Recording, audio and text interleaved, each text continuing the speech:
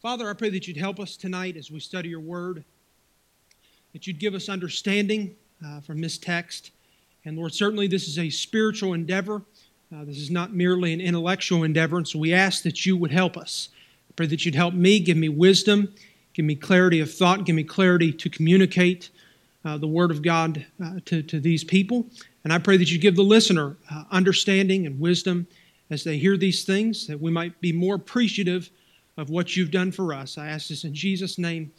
Amen. Romans chapter number 5. We'll begin reading at verse number 12, and we'll read down through the end of the chapter. Verse number 12, wherefore as by one man sin entered into the world, and death by sin, and so death passed upon all men, for that all have sinned. For until the law, sin was in the world, but sin is not imputed when there is no law. Nevertheless, death reigned from Adam to Moses, even over them that had not sinned after the similitude of Adam's transgression, who is the figure of him that was to come. But not as the offense, so also is the free gift. For if through the offense of one many be dead, much more the grace of God, and the gift by grace which is by one man, Jesus Christ, hath abounded unto many. And not as it was by one that sinned, so is the gift. For the judgment was by one to condemnation, but the free gift is of many offenses unto justification. For if by one man's offense death reigned by one, much more they which receive abundance of grace and of the gift of righteousness shall reign in life by one, Jesus Christ. Therefore, as by the offense of one judgment came upon all men to condemnation, even so by the righteousness of one the free gift came upon all men unto justification of life. For as by one man's disobedience many were made sinners, so by the obedience of one shall many be made righteous. Moreover, the law entered, that the offense might abound. But where sin abounded, grace did much more abound, that as sin hath reigned unto death, even so might grace reign through righteousness unto eternal life by Jesus Christ our Lord. In our text, Paul is concluding this second section in Romans that began in the second half of chapter 3, and this section is on justification by faith. After Paul introduces this theme in chapter number 3, we find in chapter number 4 that Paul teaches us that justification is by faith alone, not by works. Then it is by grace alone, not by law. And then it is by divine ability, not by human ability. When we come into chapter number 5, Paul begins to outline the implications or the blessings of justification. And the blessings that Paul outlines here are magnificent. He begins with peace with God, which is the fundamental problem that the gospel solves. Access to God in verse number 2, hope of glory, the love of God being placed on our hearts through the indwelling of the Holy Ghost, future salvation from God's wrath, joy through the atonement. These are some of the blessings that Paul outlines in the first 11 verses of chapter 5. But when we come to verse number 12, Paul is continuing the thought of justification, but there is a clear shift in his thought. And this shift in his thought follows a pattern that we see oftentimes in the book of Romans. As Paul is expounding a particular subject, we'll see sometimes throughout this book, he all of a sudden stops and he anticipates an objection or a question that someone might raise, and he begins to address that question. And so as we come to the end of that section of the blessings of justification, the question that I believe Paul anticipates, or some form thereof that he anticipates, is how can Christ's death benefit so many? It was Christ's one death that provided the basis for our justification. And the question may arise, how can his one righteous life and death result in so many sinners being justified? And so it is here in these verses that Paul, I believe, anticipates this form of question, and he addresses how it is possible for God to justify all that believe in Christ by the one righteous life and death of Jesus Christ. And with that in mind, our text is a very weighty one. This is not a surface issue. This is a very deep issue. This gets into the heart of how God deals with humanity. This gets into the mechanics of how God deals with humans. And the text that we're about to study is divided into two sections. The first of all is the section on Adam's headship over the whole world that we see in verses 12 through 14. And the second section is Adam's headship compared and contrasted to Christ's headship, beginning in verse 15 through the end of the chapter. And let me also state before we get into it that this text goes against the grain of our individualistic mindset. We as Westerners are taught and we have learned, and it is ingrained into our being to think in terms of the individual. But as we find when we study the Bible, that the Bible really doesn't deal with individuals as much as it deals with groups or familial units. And so here in this text, it is going to go against the grain of our society. It is going to go against the grain of our biases, of our Western biases. And of course, truth, the Word of God, stands above our culture, stands above our biases. And so we have to be willing to set that aside to acknowledge, the truth of God's Word. And so keep that in mind as we begin to look at these verses. So I start with the effect of Adam's sin upon the human race in verses 12 through 14. And before I read these three verses again, I want to introduce three concepts to you, and I want you to be actively thinking about these concepts as I read through these verses to see if you can pick them out. The first concept is sin nature. The second concept is death as a consequence of sin. And the third is guilt of sin. And these concepts are distinct. Sin nature, death as a consequence of sin, and guilt of sin. Now let me read the verses and see if you can parse through these verses and see the different concepts. Beginning in verse number 12, wherefore, as by one man sin entered into the world, and death by sin, and so death passed upon all men, for that all have sinned. For until the law sin was in the world, but sin is not imputed when there is no law. Nevertheless, death reigned from Adam to Moses, even over them that had not sinned after the similitude of Adam's transgression, who is the figure of him that was to come. Now, if you were paying attention as I read those verses, I'm sure you picked out at least a couple of those concepts. As we begin to walk through these verses, I think you'll be able to pick out all three of them. In verse number 12, wherefore as by one man sin entered the world. There's been much study that is given to human psychology and human behavior, but all of human nature, all of human behavior can be traced back to this truth right here, is that wherefore as by one man sin entered into the world. Now we know sin did not begin with Adam. In fact, sin did not enter this earth through Adam. Before Adam sinned, both Eve and the devil sinned on this earth. And so when Paul says by one man sin entered the world, what he's talking about is sin affected the human race. It's not talking about the earth, it's talking about the human race. Adam was the authoritative, representative figure over the entire human race. And at that time, of course, there were only two humans. But little did he know that when he acted, his one act would affect the entire human race, all those that have come after him. His act literally impacted hundreds of generations. Adam's sin, as different from Eve's sin, was not born out of deception. I personally like to classify Adam's fall as a rebellion because he didn't stumble, as we might think. He walked right into that. His eyes were wide open. He was not deceived like Eve. And also notice there, wherefore as by one man sin entered the world. That's not sins, that's not plural, that's singular. Sin entered the world. Adam did not introduce every kind of sin to the world, but he introduced the sin principle to the human race. He introduced sin to the nature of mankind. And so by Adam, through Adam, sin entered the world. Adam was the door through which sin entered the human race. When Adam sinned, he was able to sin, but he was also able to not sin. And that is different from you and I, because now we are, let me throw a double negative at you, we are not able to not sin. That's the only way I could put that. We are not able to not sin. And that is directly as a result of Adam's sin. And we obviously know sin nature resides in the heart of every human. And you see it in children most oftentimes. A child, from the moment it is born, knows one thing, and that is, I matter. I matter. That child comes out of the womb with selfishness and self-centeredness more than just about any other creature in the world. And as that child becomes a toddler, that sin nature becomes even more apparent and even more manifested.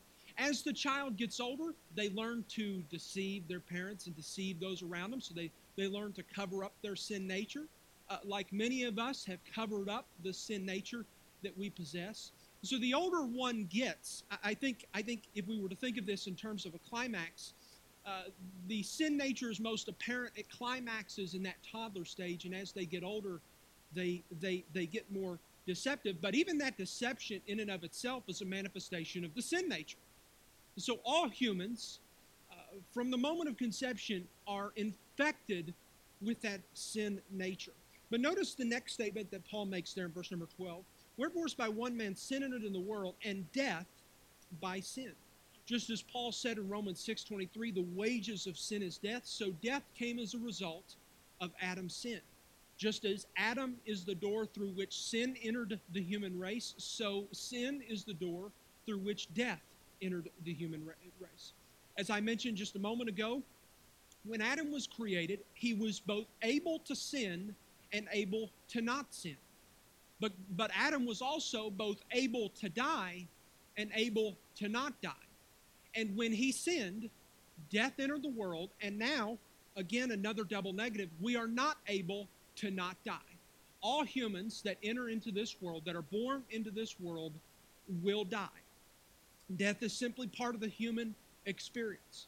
So if you think about the monumental effect of Adam's transgression upon the human race, all the battlefields soaked with blood, all the prisons that are filled with criminals, all the hospitals that are filled with patients, and all of the hearts that are filled with unrest can all be traced back to one man, and that is Adam. So we see both the sin nature and we see death as a result of Adam's sin. Both the sin nature and death can be traced back to Adam and can be credited to Adam. Now I want you to pay attention to the end of verse number 12, because this is where things get a little hairy. And so death passed upon all men, for that all have sinned. See, what Paul is saying here is that the deeds of sin are produced from a character that has been corrupted by the sin nature. And this is, as we will see, whether one knows it or not. And we see this obviously with children. All the sinful motives belong to the heart well before, or long before one knows that they possess sinful motives. I mean, are children not selfish? Are children not prideful, as an example? But let's get this straight here, because this is important. Paul is teaching that we are sinners, or that we sin, we commit acts of sin because we are sinners. We are not sinners because we commit acts of sin. You see the difference there. This world wants us to believe that humans are inherently good, that everybody possesses a good in the depths of their heart. That couldn't be further from the biblical truth. The Bible teaches us that all are unrighteous. There is none that doeth good. And so we commit acts of sin because we are sinners. But again, I introduced three concepts to you. That was the sin nature, death as a consequence of sin, and then the guilt of sin. Our Calvinist brethren, as they read verse number 12, will read the verse like this. Wherefore is by one man sin entered in the world, and death by sin, and so death passed upon all men, for that all have sinned, and they would add two words here, in Adam. All have sinned in Adam. But that leaves us with a troubling admission. If we have all sinned in Adam, then all are guilty in Adam. All are guilty in Adam's sin. Now that leads to two possible conclusions. The first is that those that have not reached the age of accountability are therefore guilty of Adam's sin. Those that have not committed any willful transgression of the law are guilty of Adam's sin. So that would mean that God could send those that have never reached the age of accountability to hell because they are guilty of Adam's sin. The second, and by the way, it's not that we reject that because we simply are not willing to go that far. But we reject that because that contradicts other clear passages of Scripture.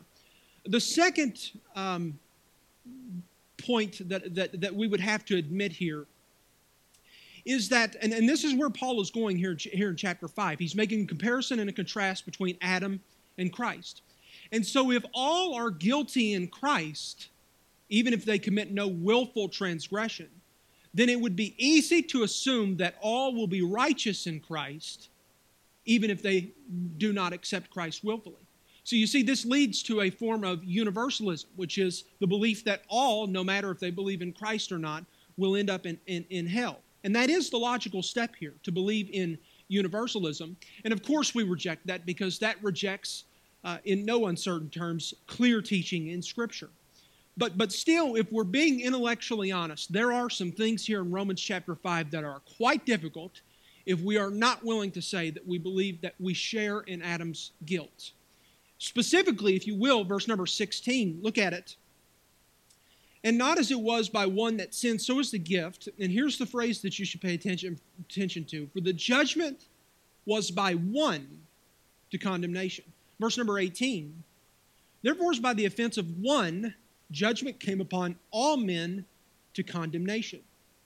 That sure seems to indicate to me that condemnation is a result of one man's sin.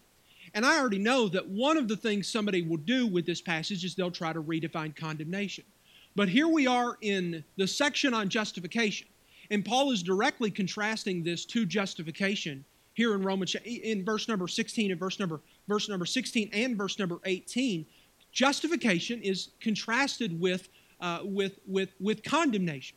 And we know justification is that declaration of righteousness. It takes us into that legal realm. And so if justification is the declaration of righteousness, so condemnation would then be the declaration of guilt. And so we see here in verse number 16 and verse number 18, there is a sense in which that we are declared guilty in Adam. Look at it again with that in mind. For the judgment was by one to condemnation. Verse 18, therefore is by the offense of one, judgment came upon all men to condemnation. It's really hard to be intellectually honest and read those two verses and not say that we are guilty in Adam's sin. So then must we admit that all are guilty in Adam and deal with the consequences of that admission? I believe that we can submit to the text, be intellectually honest, and also not contradict other passages as well. Again, all through these verses, there is a comparison and a contrast between those that are in Adam and those that are in Christ. The effect of Adam on the human race versus the effect of Christ on the human race. And so I think it's reasonable to take this issue and do the exact same thing. Make a comparison between our relationship with Christ and our relationship with Adam. So let me ask you a question. We're talking about justification. Did you participate in the righteousness of Jesus Christ? And the answer is obviously no. You didn't do anything in participating in Christ's righteousness. But yet, you are justified, you are imputed His righteousness. His righteousness is imputed to your account. It is accounted to your account. Now, how did you get that? Well, you entered into a willful relationship with Jesus Christ. You entered into Christ by His terms, which was faith in Jesus Christ and Jesus Christ alone. So then, did we participate in Adam's sin? No, we were not there. But when you willfully sin, you then participate with Adam, so to speak, in his sin. You enter into that same relationship with Adam that we're mirroring, that we're comparing to and contrasting to, entering into that relationship with Jesus Christ. And again, what did Adam do? Adam was not deceived. Adam willfully sinned. He ate of the fruit willfully, knew that he was going to be alienated from God for that. He knew he was going to die for that, and yet he did it anyway. And the moment that the law comes to you, the understanding of what you are about to do, that you are about to transgress the law of God, when that moment comes to you and you willfully disobey, I believe that you are guilty of Adam's sin. that the sin of Adam is imputed to your account. Just as the righteousness of Christ is imputed to your account, so the sin of Adam, the transgression of Adam, is imputed to your account as well. Now let's look at verse number 13 to see if we're going the right direction. In verse number 13, for until the law, sin was in the world, but sin is not imputed. There's that word, when there is no law. Imputed means to be counted, to account, to account. And so sin is not accounted for. It is not imputed. You are not declared guilty until there is law. And we know there's a sin in the world before the law, and this is going to be illustrated in that time between Adam and Moses in verse number 14. But there are things that, even a child knows, just as an example. Just a little bit ago, Brighton was in the bookstore, and this was way before anybody was here, but Brighton went into the bookstore, and she went into one of those cabinets, and there was absolutely nobody around. And nobody said, no, you can't do that, or anything of the sort. But I just happened to be standing right around the corner, and I didn't say anything. I was just watching her because I happen to enjoy watching mischievous behavior. And as soon as she turned around, she got startled. She gave me her patented dirty look, but she didn't need to be told that was wrong. She knew what she was trying to do. She didn't quite get away with it, but what she was trying to do was not right. But it is that moment in which you know what you are doing is wrong, that moment in which the law says don't do this and you do it, that sin is then imputed to your account. So we see that we inherit our sin nature from Adam, and we live in a world that is dominated by death because of Adam's transgression. And that when we willfully sin, the sin of Adam is imputed to our account. The guilt of Adam is imputed to our account. And now beginning in verses 15 through 17, we see the headship of Christ contrasted and compared to the headship of Adam. And we see in verse number 15 through 17 that this relationship, that the effect of Adam is contrasted to the effect of Christ. We see this from the phrasing here in these verses, such as not as or much more, indicates the contrasting nature of Paul's words here. And then in verses 18 through 21, Paul is going to compare the effect of Adam to the effect of Christ. And we see this through the phrase, even so, to indicate that it is comparison as opposed to a contrast. And Paul sets us up for this analogy at the end of verse number 14, when Paul says of Adam, who is the figure of him that was to come. Paul's analogy is to simply say that as one man affected the whole human race, so another man affected the whole human race. And I could just see Paul as he writes those words, that Adam, is the figure of him that was to come. He immediately wants to be clear that is where the analogy ends. That the analogy ends where Adam affected the human race and Christ affected the race. The nature and the actual effect of those two individuals are far from each other, are in fact exact opposites. So he immediately, in verse number 15, but not as the offense, so also is the free gift. Before you think that there's a whole lot of likeness between Adam and Christ, Paul makes sure to draw a distinction between these two characters. And I want you to see the first contrast, which is a contrast of the nature of each man's action. The nature of each man's action. Look what he says there in verse number 15. But not as the offense, so also is the free gift. If I could describe Adam's action this way, Adam's action, his sin, offended the whole human race. It hurt the whole human race. It caused the entire human race to stumble. It was the one act that had a more devastating consequence on the entire human race than any other act ever in human history. Adam's action was motivated by selfishness. He either looked at that fruit as something that looked so attractive that he was willing to forego fellowship with God and the Word of God. He was willing to disobey God to partake of that fruit. Or he looked at that fruit, realized that his wife had taken it, and realized that the only way he was going to be able to have any chance of continuing fellowship with his wife was by partaking of the same fruit that she partook of.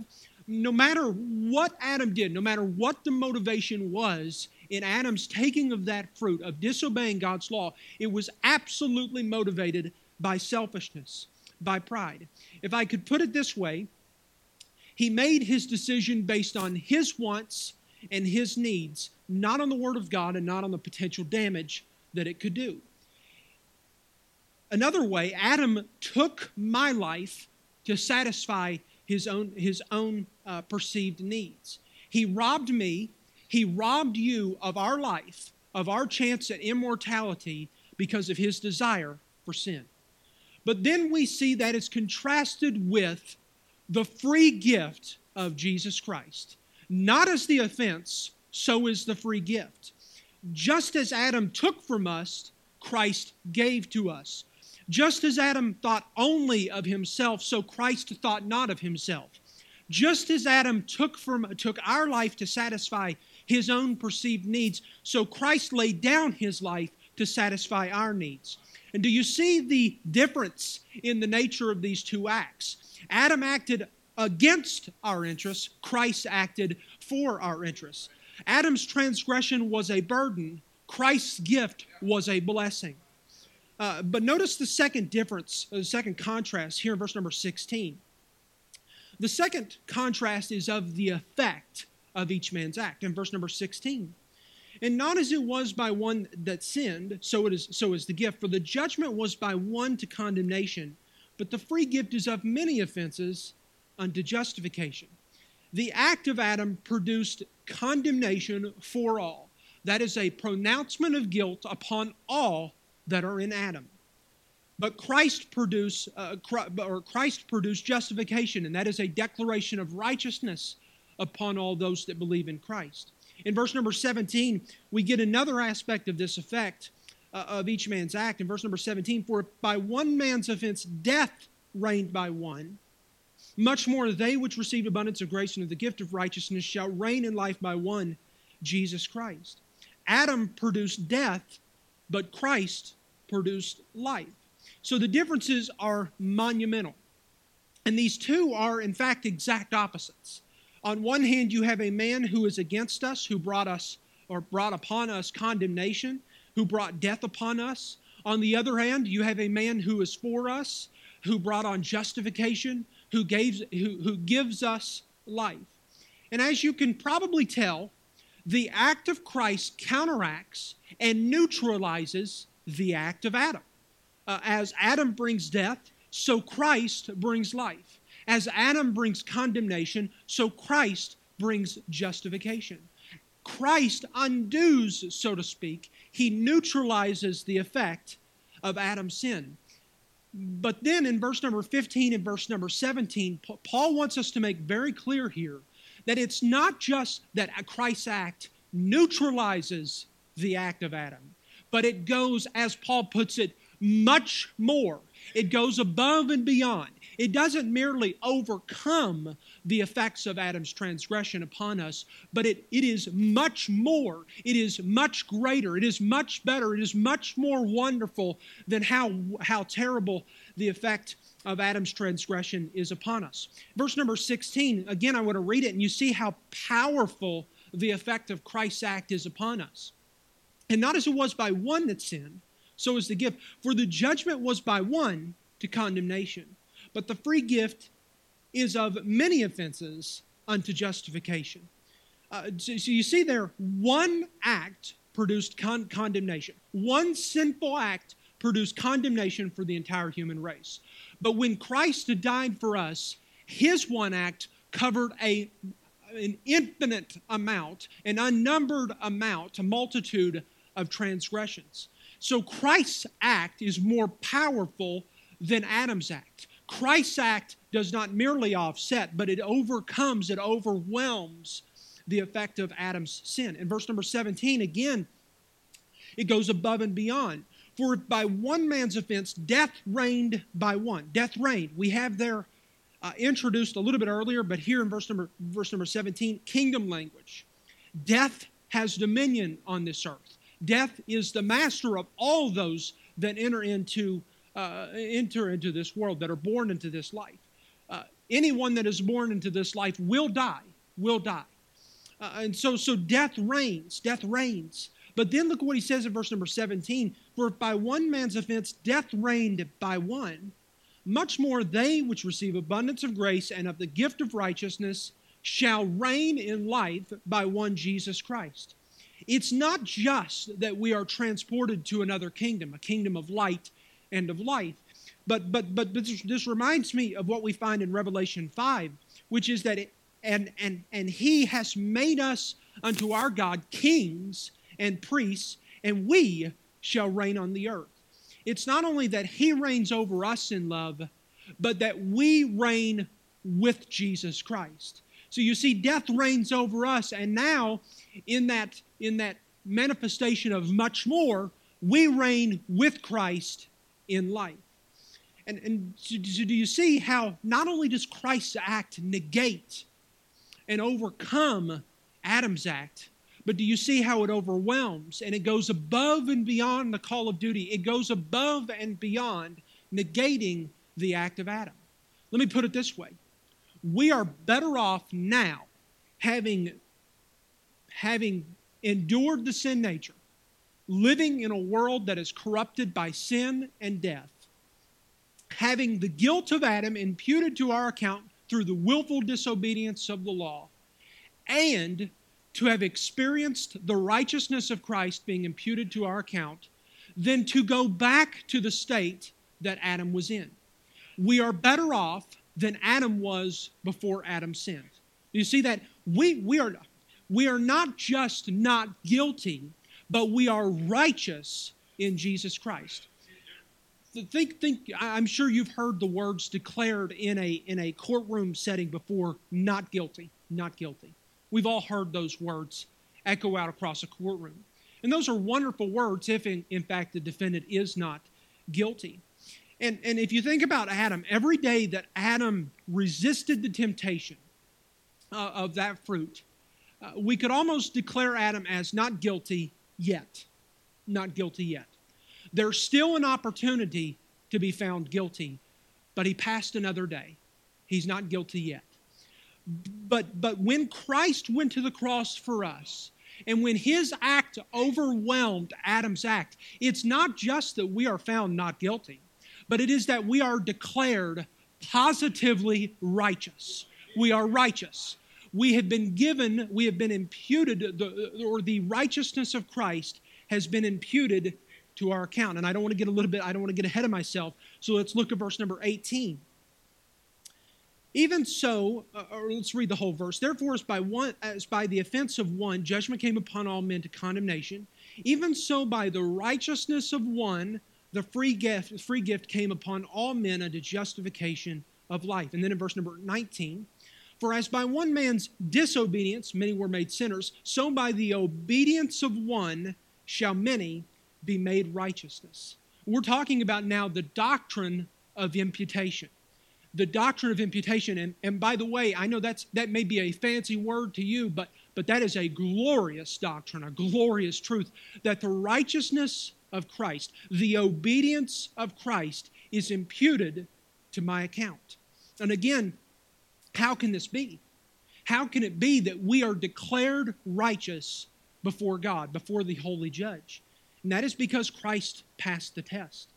There are some that believe that when we receive when the righteousness of Christ is imputed to our account, that it is merely a passive righteousness, that it is merely his nature, so to speak, that is imputed to our account.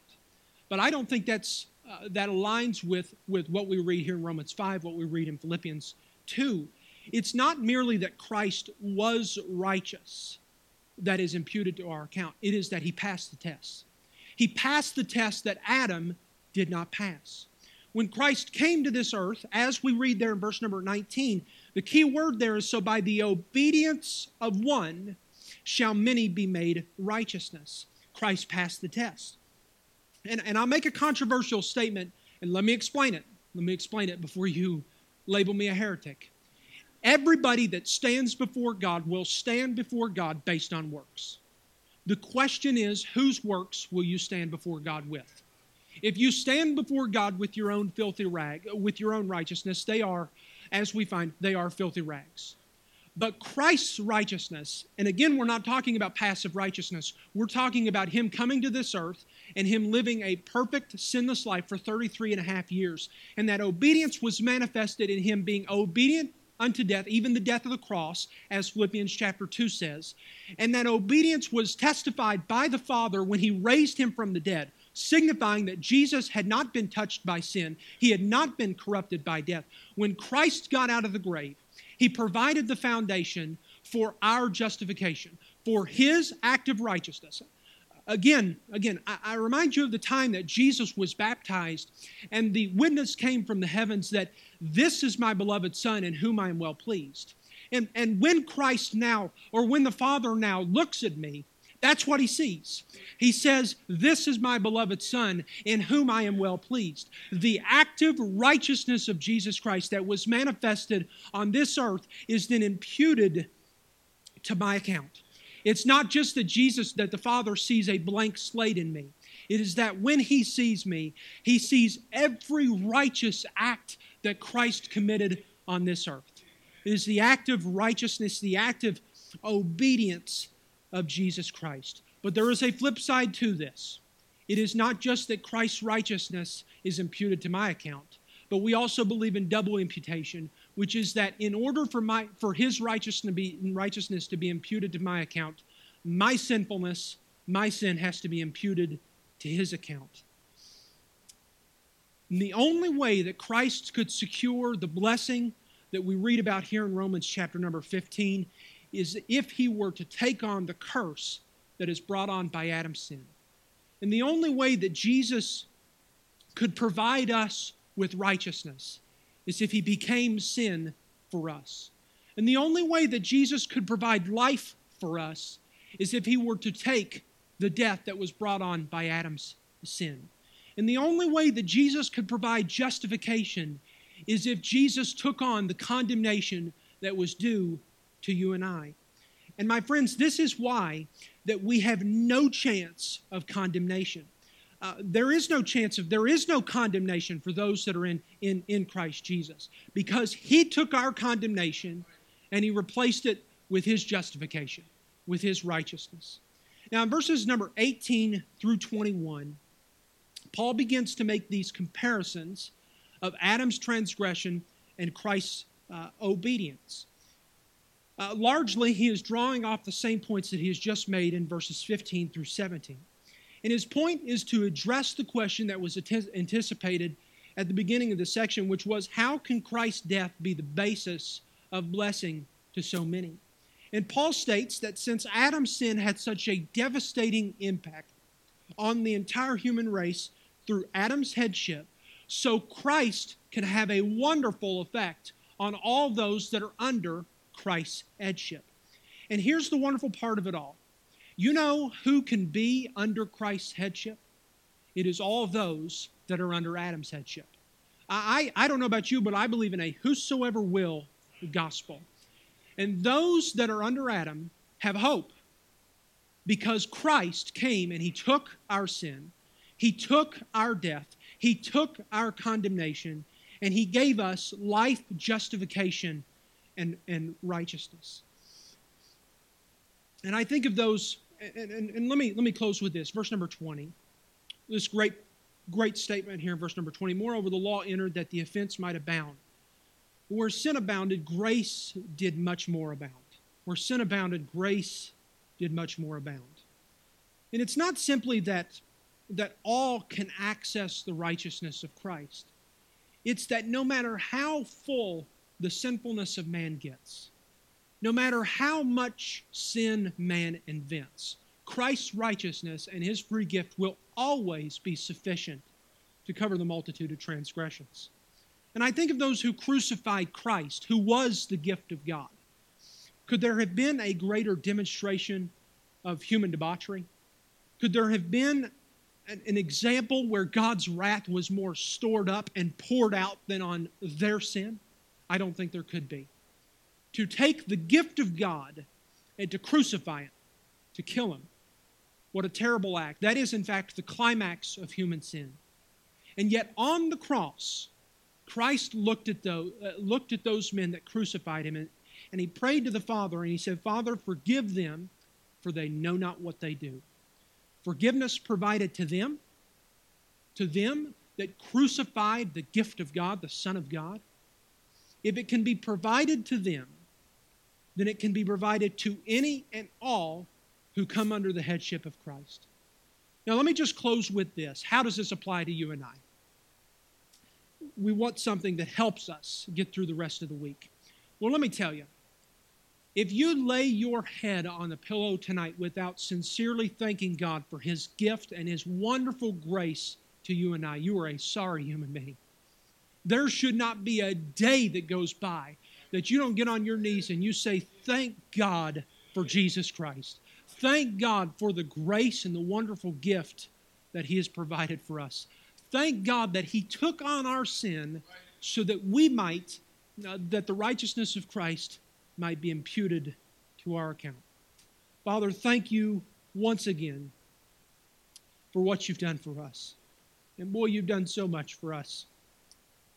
Lord, you overcome the effect of Adam's transgression. Lord, you took upon yourself our sin. You endured the cross, the shame of the cross, Lord, for us. And we thank you for it. We pray that you'd help us to take these things with us now and to simply be more appreciative of what you have done for us.